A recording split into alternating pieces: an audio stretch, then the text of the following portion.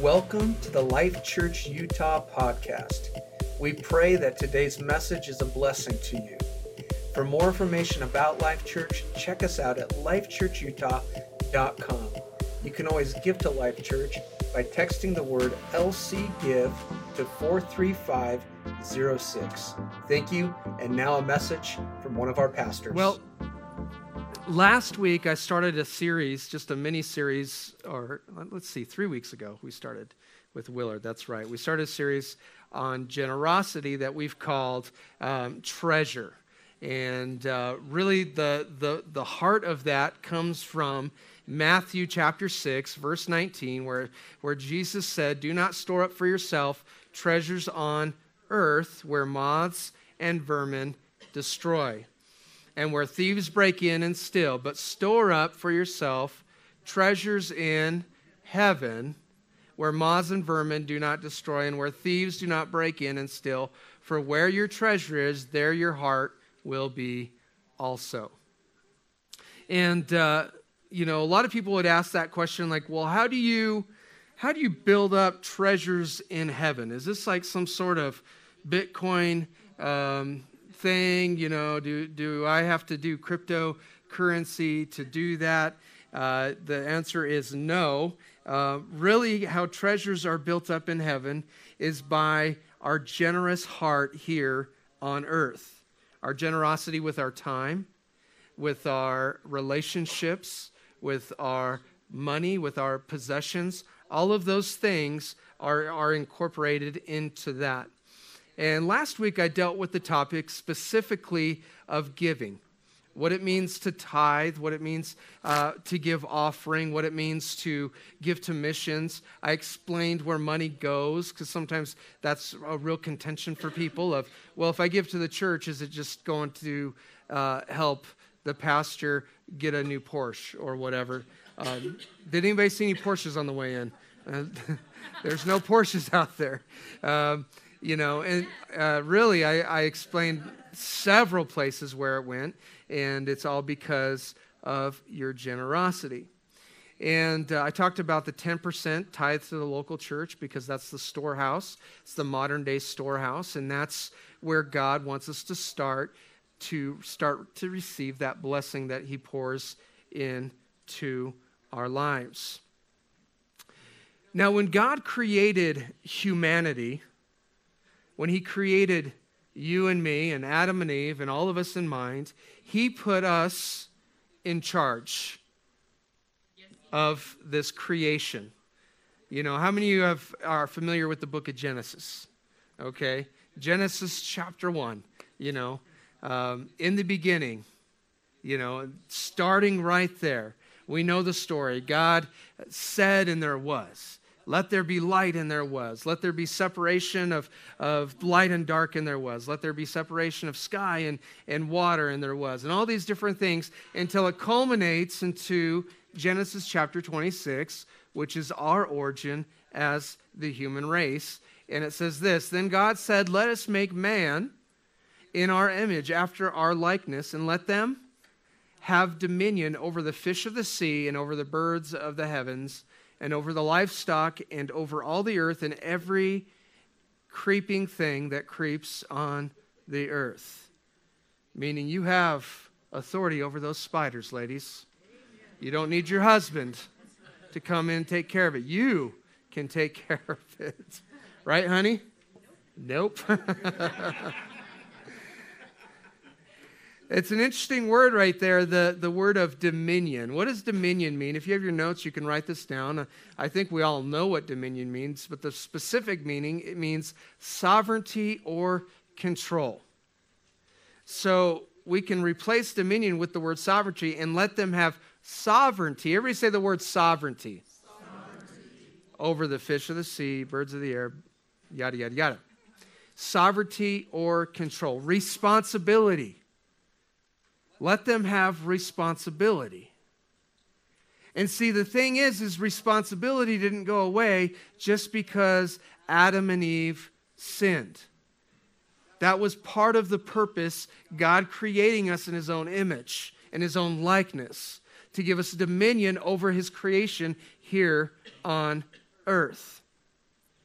Now, a lot of people think, well, it's the fall of man and now there's sin in the world and everything's changed. And no, we still have a responsibility to be what I call stewards of God's creation. Amen. Stewards of God's creation.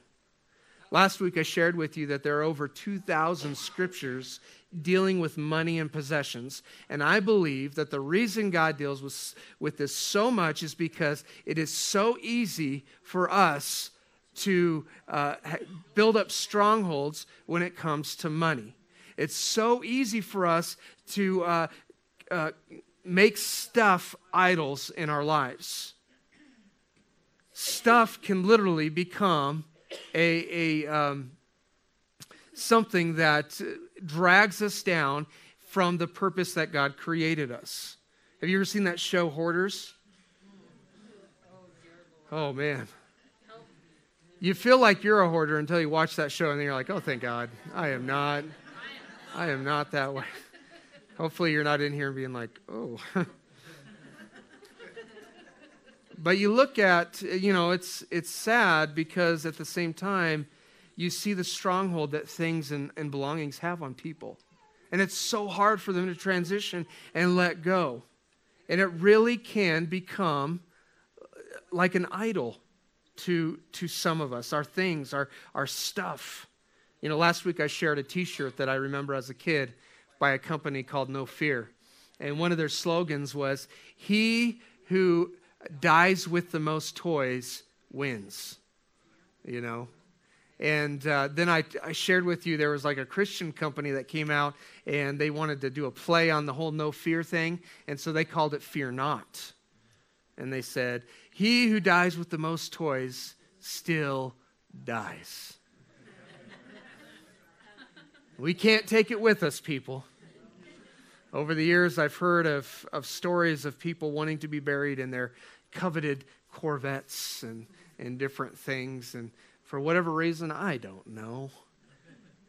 But we as people can very easily become attached to things. And when God created us with the responsibility, with that power of dominion, He did so because we are His stewards here on earth. But He's still God. And sometimes we blur that line a little bit. Deuteronomy chapter 10, verse 14 says this. And this chapter is dealing with the circumcision of the heart, so to speak. And it says, "Behold, to the Lord your God belong heaven and earth, or belong heaven and the heaven of heavens, the earth with all that is in it." Meaning God is the ultimate owner. He owns it.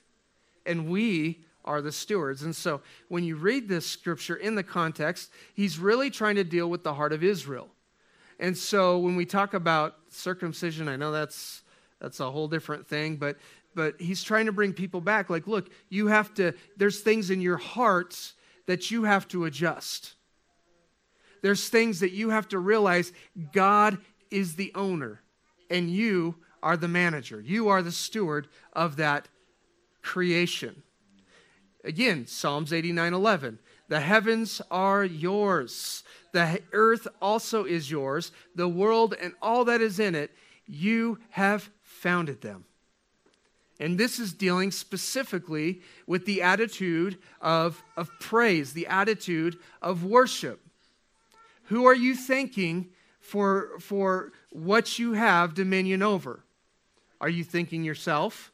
Well, I'm pretty smart. I was able to incur all this money and I was able to buy this, and this. Look at me, ha, ha, ha. Or are you giving that praise to the Lord? Lord, thank you for the ability to have a home. Lord, thank you for the ability to have a running vehicle. Where is your praise when it comes to what God has put you a steward over? And again in 1 Corinthians chapter 10, verse 26, it says, "For the earth is the Lord's and the fullness thereof." What does that mean? It means everything in the earth belongs to the Lord. Now, this is really important for us to understand because for us to live a life of generosity, we have to first understand that the things that we have, the ability we have with money, first and foremost, comes from the Lord. And when you can change your thinking in that, it becomes quite freeing in the way you look at your things. I was having this conversation with Eddie yesterday after men's breakfast, and we were talking about our trucks. And we got old trucks. They're a little tired. They're a little beat up, and we were dreaming like, man, it sure would be nice to go down to the dealership or, go shop around, get us a new truck, and, wouldn't that be nice? And we were talking, and then Eddie goes, but I know God gave me this truck because sure, it's been broken, and I've had to fix it, and I've had to pour money into it, and I have had to in my truck too. And he's like, but this is a gift from God, and I'm going to be a good steward. He didn't say those words exactly, but he says, I'm going to take care of this thing until the wheels fall off, or God gives us the ability or the miracle to see that come to fruition. I thought, man, thank you for that. It's a good reminder for me to understand that it's not my truck. I may have my name on the title. I may pay for all the repairs and fill it up with gas and pay for the insurance and all those things. But it's God's truck. He's given me the ability to be the steward over that truck. And so that means I need to take care of that truck. Now, did I want to go wash the truck before church this morning? Yes. Was I able to do that? No. But I do wash my truck. I clean it out. I have kids. It gets thrashed. I'm just being honest. But I need to be a good steward, so I change the oil in the truck. I take care of it. I put tires on it when it needs tires. It needs brakes right now. I'm going to be putting brakes on it. Oh, what fun.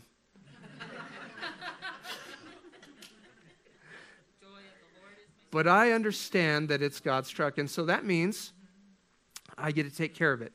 And I do try to take care of it and do a good job and all those things. And, I've fixed many things on it, and I don't totally hate doing that. It's kind of fun. But when things do go wrong and money is tight, you know what I say? I say, God, well, this is your truck. You're going to have to help me here. I'm the steward. I'm going to take care of it. I'm going to do what I can, but you're going to have to help me figure out how to pay for what it needs right now. And even with people in the church, like, Pastor Forrest over here, he's always working. When he's not at work, he's at home working. And so, he'll call me up. Hey, can I use your truck? Absolutely. You know why? It's not my truck. I've had other people, hey, we're moving. Can we use your truck? Absolutely. It's not my truck. It's God's truck. Now, you got to bring it back, but I don't withhold it. I let people use it. I think Misty and Jeff, you guys used it to move a while back, and now you have a truck. And what's the first thing you told me? It's God's truck. And that's a mentality that needs to shift in all of us to understand that what we have belongs to the Lord, and we just get to be the stewards. And that starts with possessions, that starts with family, that starts with money. Everything falls in line with that. I look at my kids. My kids belong to the Lord. I just get to take care of them. Thanks, God. Need some help with college in a few years, just so you know. They belong to the Lord. I've given them to the Lord, and He's allowed me to be steward over that. And why is this important? Because I think so many times we look at what we don't have, or we look at what we have as not being good enough.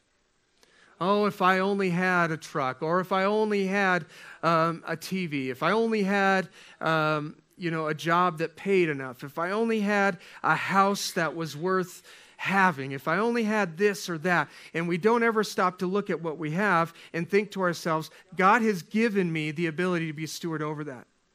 You may not have the nicest house on the street, but you can mow that lawn. You can wash those shutters.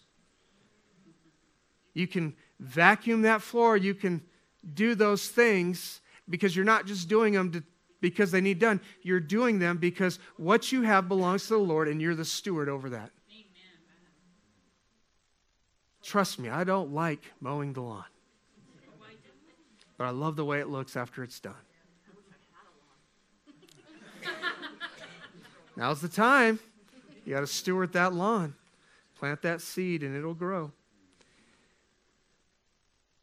So, as we kind of wrap up this message in this series this morning, I want to leave you with the parable of the talents. And this is in Matthew chapter 25, starting in verse 14. And it is a little lengthy, so if the person next to you starts getting a little bored or nodding off, just elbow them right in the gut and say, this is important, this is good stuff, okay?